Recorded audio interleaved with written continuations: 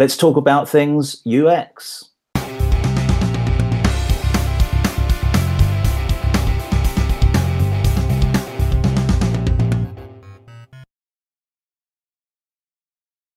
Hi, I'm Ian Thane. Welcome to another SAP Code Talk. I'm really pleased to welcome back on the show my colleague Meredith Hassett from San Francisco. Meredith, thank you for joining me. Hi, Ian. Thanks for having me back. Excellent. Well, I'm going to jump straight into the subject. You are our UX Fiori person. So just let's set the scene for everybody. Give our viewers that may not be fully compliant with Fiori what Fiori is all about.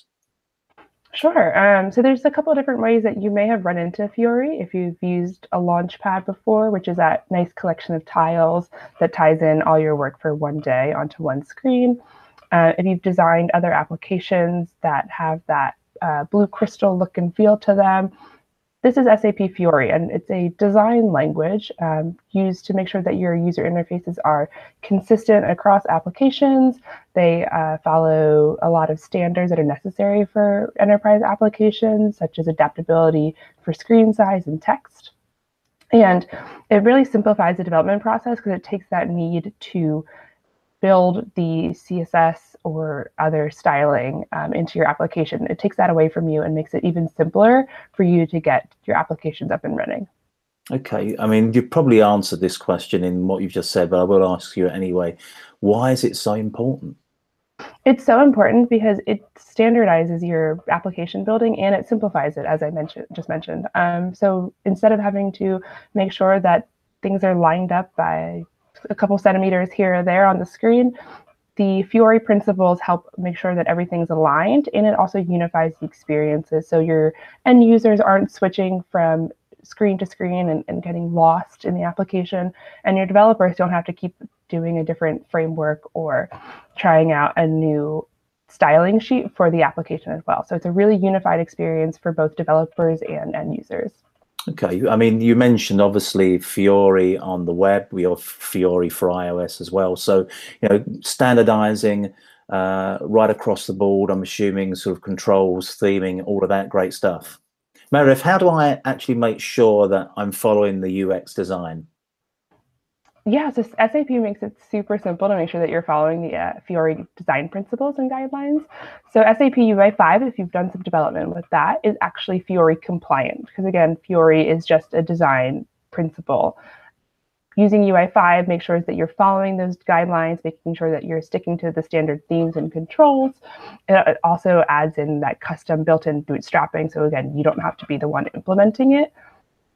And there's other tools from SAP that are also super helpful for making sure that you're following these design principles to make sure that you're giving that end user consistent experience across all applications that you build wherever they are in SAP. Okay, so what tools are you alluding to when you say that? Yeah, so there's a couple different ones. If you are a developer, we have the SAP Web IDE, which is built just for UI5. It works with other languages, but it's really great for UI5. You've got some custom templating in there, and you can adjust your applications using the theme designers in there.